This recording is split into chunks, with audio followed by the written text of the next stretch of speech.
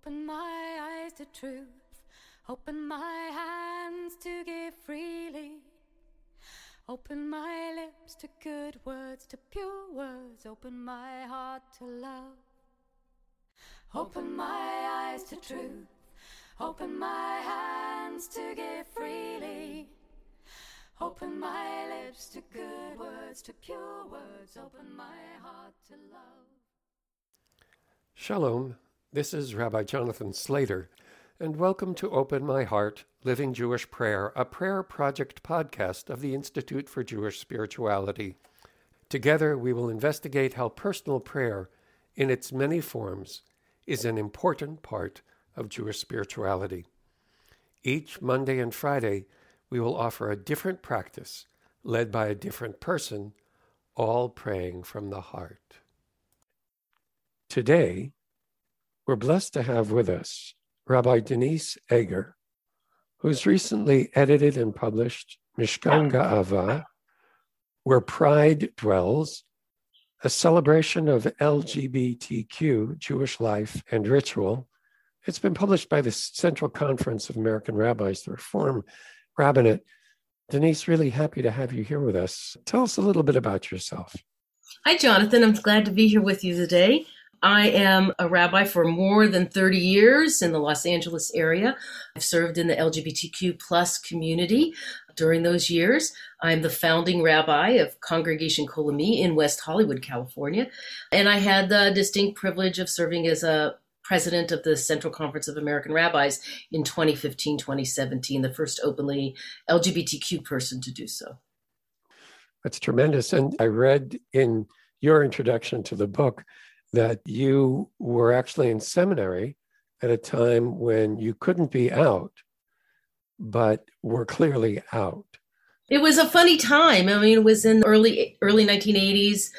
At that time, Hebrew Union College Jewish Institute of Religion was very clear. You could not be gay or lesbian, and that's how we talked about it back then, and be ordained. In the mid-80s, there began to be a conversation within the Reform movement about the ordination issues. We'd already, in the Reform movement, welcomed LGBTQ congregations as full members, but there was still this bar on spiritual leadership. And so many of us who were very active, including many straight allies, in working to change it. And while I was ordained in 1988, was still basically, if you will, illegal to be. But as I describe in the book, in the introduction to the book, it was kind of the plexiglass closet is what I called. Those who wanted to see saw that I was a lesbian. We had to walk a very fine tightrope in those years. And ultimately I was ordained, but I was turned down for every job that I ultimately applied for, not because I didn't have the talent to do those positions, but because people were afraid to hire someone who was a lesbian, and told that explicitly by a number of places. So the only position open to me, and I was invited to become, was the rabbi of Beit Chaim Chadashim, which is the world's first LGBTQ synagogue here in Los Angeles, where I am now. And it was the height of the AIDS crisis. So that was my entree into being a rabbi. And those years shaped my existence very much. Mm-hmm. So you've really tracked the opening of the Reform movement, certainly, and then the other movements, from the conservative movement for sure, to be not only, quote unquote, more welcoming, but actually functioning where gay people and gay clergy find their place fully in the rabbinate, the cantorate, and as leaders of our community. Yes, not just track, but actually involved in the change. You know, in 1990, when the Reform rabbis took up the issue of could a gay or lesbian person be ordained to be his rabbi, it came to a head at their Seattle convention that year. I actually came out publicly in the press in LA Times to give a real face. There were other gay and lesbian rabbis, but deeply closeted in those years, deeply, deeply closeted for fear of losing a job, losing a profession that they had trained for, that were passionate about, and worked very hard through these years on issues of marriage equality. I wrote the original resolution for the reform movement on officiation and carried it through as president of the then fledgling lesbian and gay rabbinic network in 2000, worked very hard on marriage equality issues, and then consulted with the conservative movement as they came through with their position papers with the Committee on Law and Standards in 2006. So I've had a hand at those levels for many, many years in pushing the welcoming tent, as we talk about, to include LGBTQ plus people. And I've been doing a lot of work with transgender and non-binary people in the last number of years as well, to help people learn and understand, especially within the Jewish community, how to continue to this thread of hospitality, of that ancient value of our ancestors. So this book, though, is not a political book, and it's not a position paper. It really has a different audience and a different purpose, wouldn't you say? Yes, Mishkan Ga'ava's purpose is very much about private prayer, personal prayer, and a part of the book about communal Jewish prayer. And through the years, Jonathan, as a rabbi serving in the queer community, there were no materials. So in the late 80s and early 90s, as the beginning of what we used to call the baby boom within the LGBTQ community, in part that baby boom was a response to the AIDS epidemic and crisis and of so many of our chosen family dying. I had to create ceremonies. There weren't any ceremonies for two moms at the baby naming. There weren't ketubot that you could buy commercially for couples who wanted to get married. There wasn't material for a Jewish take on gay pride, right? That was kind of fledgling. Or how might we rethink about Passover? And what is the theology of liberation? Now, people think about to do a liberation Seder, Pride Seder is nothing. But in 1989, there wasn't. And so in many ways, the book's start was really out of my personal and practical experience as a rabbi, trying to serve my community and help people connect Jewishly with our tradition and their authentic lived experience as a human being in the world. And I collected and wrote many pieces through the years.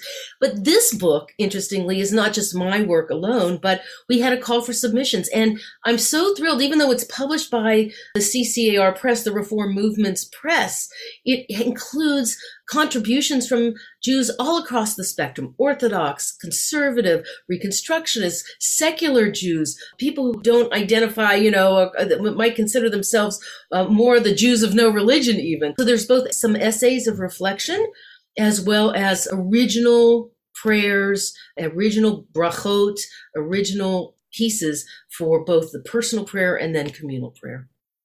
The sense of need for a prayer for a personal experience may sound unusual still to some people.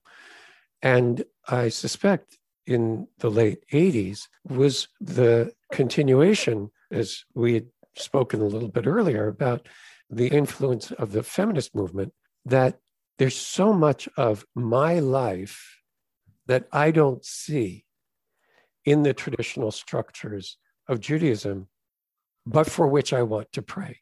And that's something that I think is still not fully recognized within the broad Jewish world that isn't located in a feminist way or in the community of Mishkan Ga'ava, where, oh no, this is my life and I have to pray about it. Whether you wrote a prayer or not, I'm going to pray. So that's an interesting challenge to the rest of us, straight folks, about what prayer is. What do you have to say to me, to other straight listeners, and to gay or lesbian or LGBTQ listeners who don't recognize, wait, I thought prayer is what we do together. It's only this communal thing. Why do I need prayers for me? Well, we have an ancient, historic, received tradition.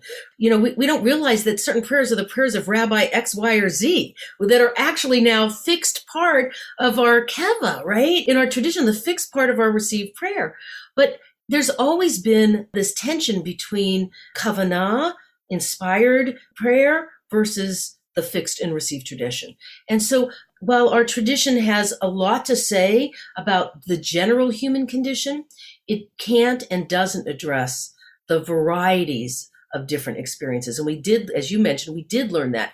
In particular, that came to light through the feminist revolution within Judaism about embodied Judaism, that Judaism's also held within our bodies. We're a tribe. We're biological. It's cell work, right, at some level. And we say that for all of our Jews of choice. You're reborn in the mikveh, right, to change your very DNA to Jewish DNA, right, as you pass it on to the next generation. So we have these hints of embodiment, but oftentimes the tradition, because it is patriarchal, doesn't reflect the breadth and depth of the human experience. And so Mishkan Ge'ava in particular tries to center the voices of LGBTQ plus people and allies and their lived experience, and to give a Jewish voice to that, a Jewish framework to that. And, for those that think that the Siddur is the end all and be all, I say Geh Gesundheit hate. But the reality is, if that works for you, great. For others, it doesn't work for us. When we're talking about time for personal reflection and personal and private prayer, it may not be enough to daven the tradition, to pray the tradition as it is received. Instead, there is important words, important opportunities to give voice to the experience that you're going through. Let me just say this, Jonathan.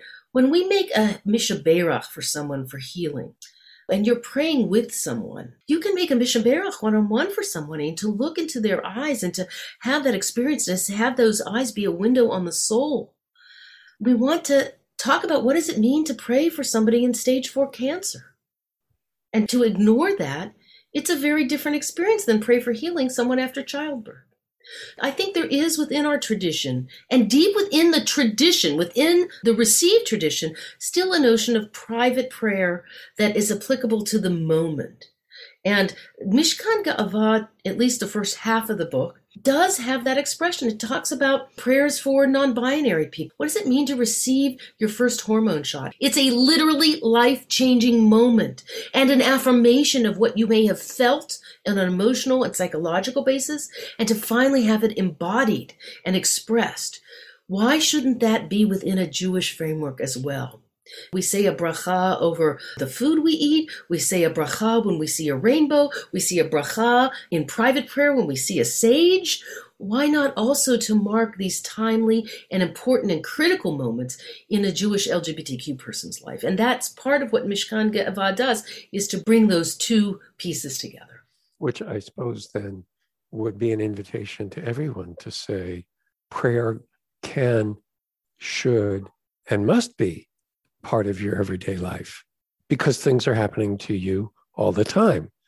Yes. And why think that as Jews we can't say prayer when that happens to us? Right. I mean, I think of the Amidah, the Tefillah section of our worship. Yes, okay, Shemona Esrei during the week, but there is an invitation within that to add your own voice to that. Always. That's always been. It's not just hurry up and say the 18 and get it over with each day. There's an invitation within that to personalize it and to stand before the Holy One of Blessing and to be able to pour out your soul and to pour out your voice in what you need. And what you need, right? It's actually hit palel, right? To pray in our tradition, tefillah comes really from to judge oneself. So if the self is absent, then we're not being true to who we are in our tradition either. So I think that's part of what Mishkan Ge'ava does, is also maybe opens up not just for the LGBTQ world, but for the Jewish world in particular. Why not creative liturgy? It doesn't have to replace everything within the tradition, nor should it. But this is an adjunct, if you will, opportunity to create a prayer for what you're going through at the time you're going through it. Are you in the process of getting divorced? There's so many feelings with that, right? Whether you're straight or gay. What do you need spiritually to support you in that journey into reimagining yourself not connected to a particular individual? Why shouldn't we create prayer for that? We should, indeed. Mm-hmm. So the flip side of this then is, I don't see myself in the Siddur. And this is a way of saying, I see you.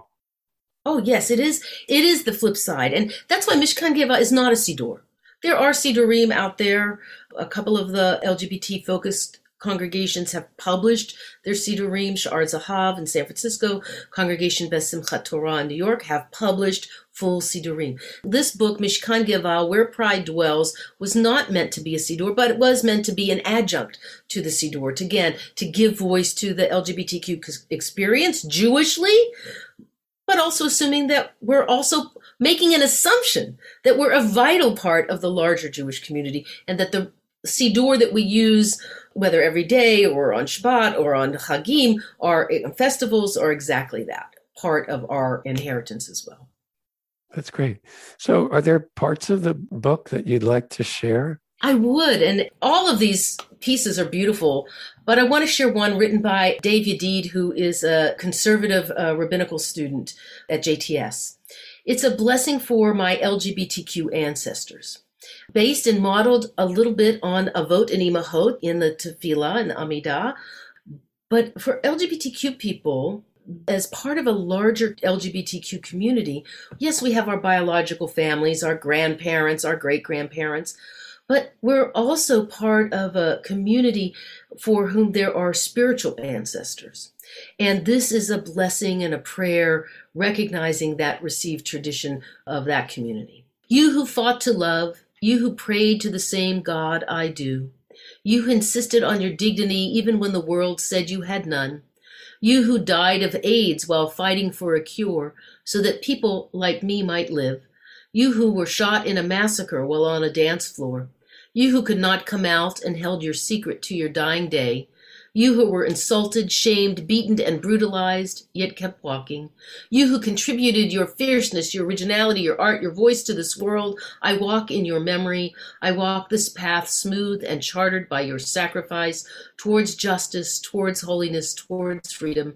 Baruch Adonai, Magen Avraham ve'ezrat Sarah. Blessed are you, Adonai, Sarah's help, Abraham's shield.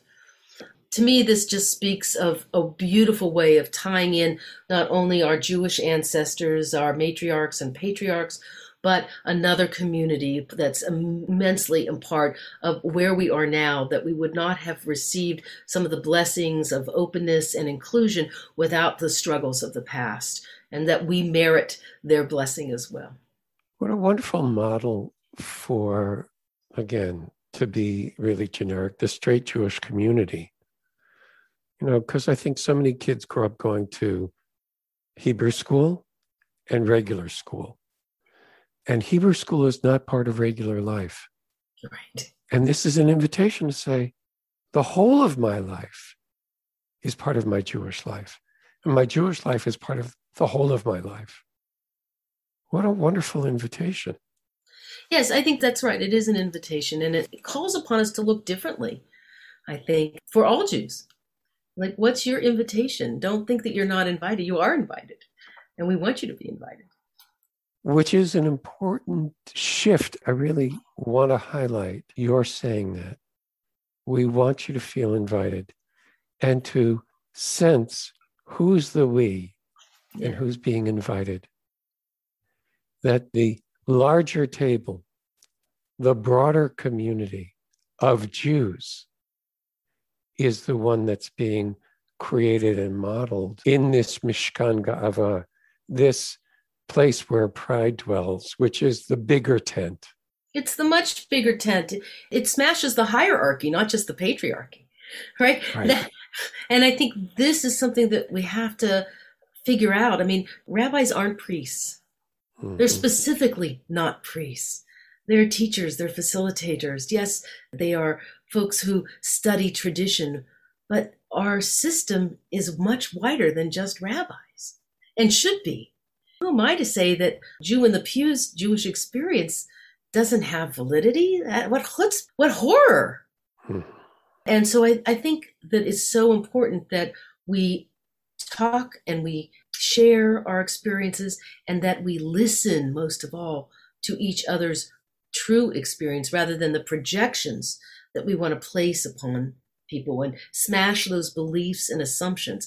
This is what's happening in the transgender and non-binary communities particularly. Don't make assumptions about my pronouns just because I present in a certain way. Hear my experience, not your perception of my experience. Mm-hmm. Mm-hmm. And know that I too am created B'Tselem Elohim. After all, that first being in the first creation story in Bereshit is both male and female. They're not binary. Right. There's something else. This is also an important understanding for not just non-binary folks and transgender folks or gender non-conforming folks, but for all Jews to be able to just be yourself. No child should have to be placed into particular boxes of ability, right? We learn this from the people who have differing abilities, whether they're neuro differences or physical differences. Don't tell me what I can't do. Help me do. Mm-hmm. Which I think is probably for some people threatening, because if I can be anything and I want to be able to express my particular uniqueness, then why do I have to be Jewish if I'm not feeling it? That's already happening, right? The Pew study came out, and there are many Jews of no religion. They've already expressed it. They have an ethnic or tribal or familial connection. I call it the lox and bagels Jews, for those that came from Ashkenazi backgrounds. Maybe it's the Berekas who come from Mizrahi or Sephardi background, but don't have a sense of the grounding of their spirit of faith within Jewish expression. And my hope is that, the work like I've written in Where Pride Dwells, Mishkan Ge'ava, allows people the opportunity to make those deeper connections, even if they don't find them expressed within the traditional framework of Judaism. And that's my hope. I think it's a human need, Jonathan. I think spirituality is a human need. I don't think it's just for religious people, if you will. I think there is a deep human need to try and make sense and meaning of the world and our place in it. And that soul longing to do that, it happens for different people at different times in their lives, at different crisis points, both good crises and negative crisis point. And Judaism has so much to teach and share with us about those transformative moments. And so Mishkan Ge'ava is an opportunity to invite those folks who may have not found themselves within traditional frameworks to give voice and to share their lived experience within a Jewish framework. And so in that sense, this is an invitation not only to find yourself, but also to express yourself in prayer. To express yourself in prayer with part of those deep yearnings that are part of the human condition. Right. Whether you're using the language of this book, which is a great place to start, or actually discovering your own. Jews are searching. They're searching. I mean, there's a reason there's so many Jews that are Buddhists.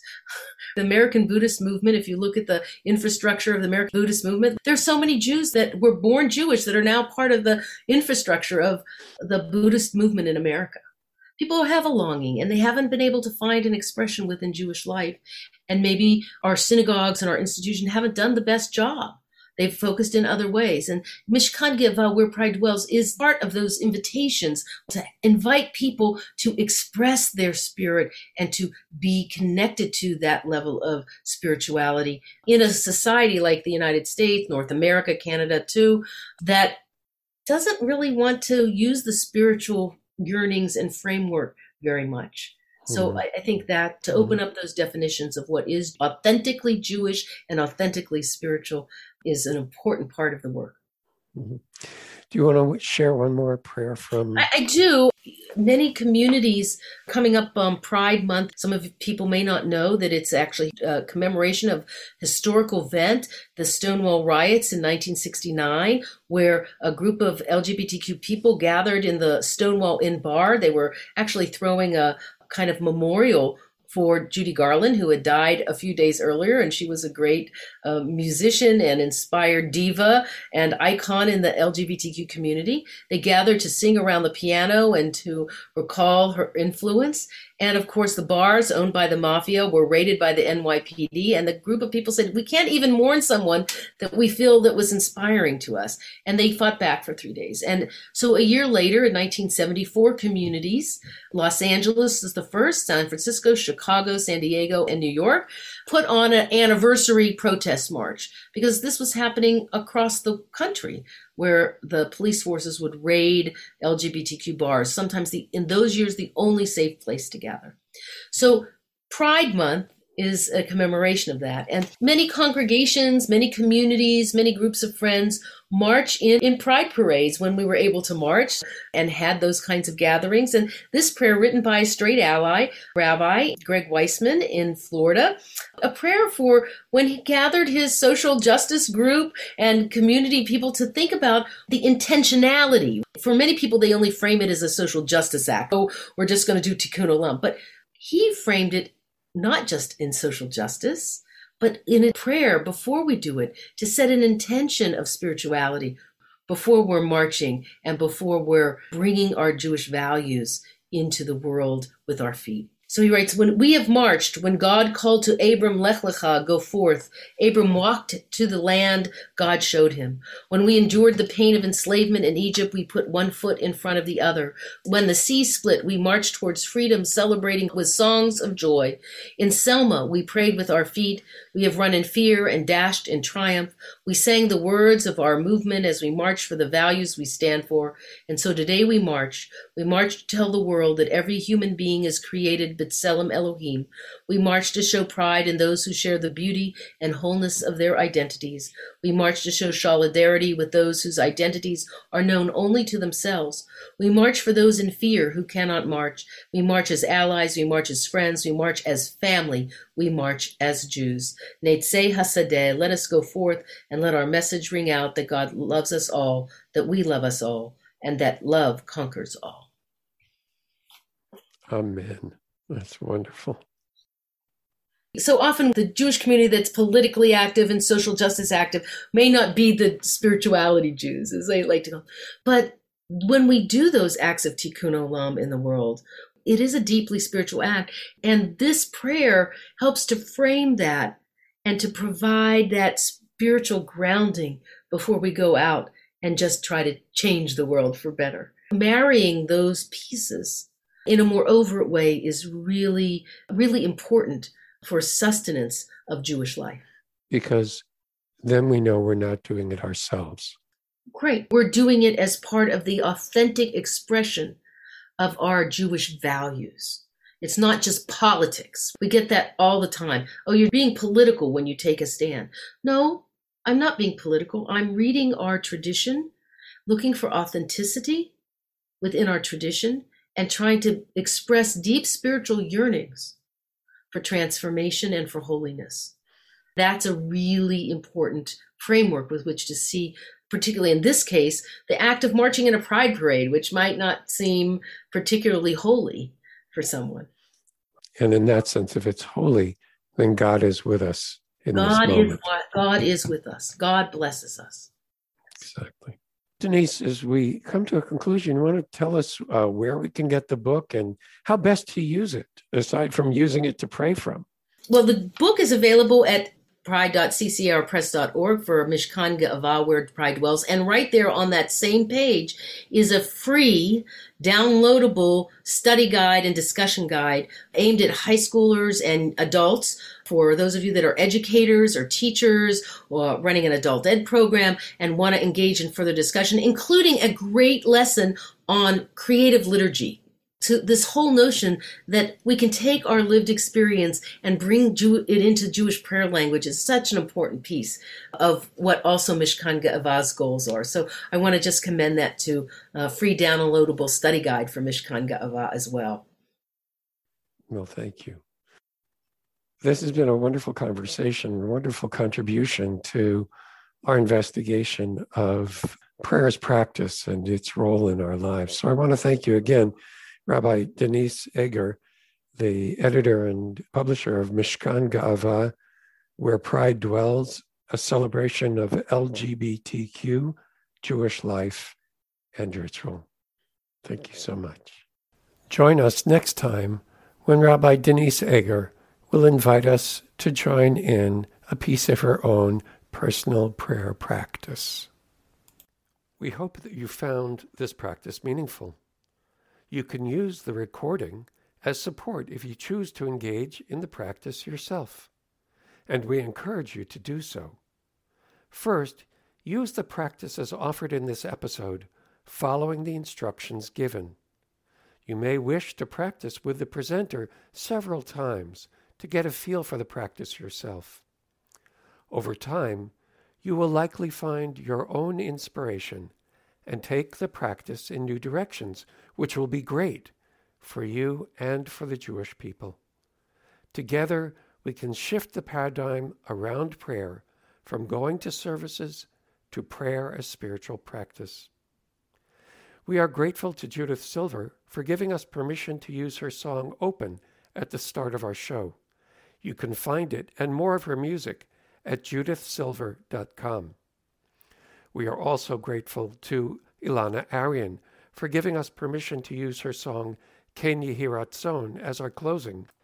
You can learn more about Ilana's music at ilanaarian.com. For more information about Open My Heart and the Institute for Jewish Spirituality, please visit us at jewishspirituality.org. Shalom until next time. We pray you remain healthy and safe. May I be safe.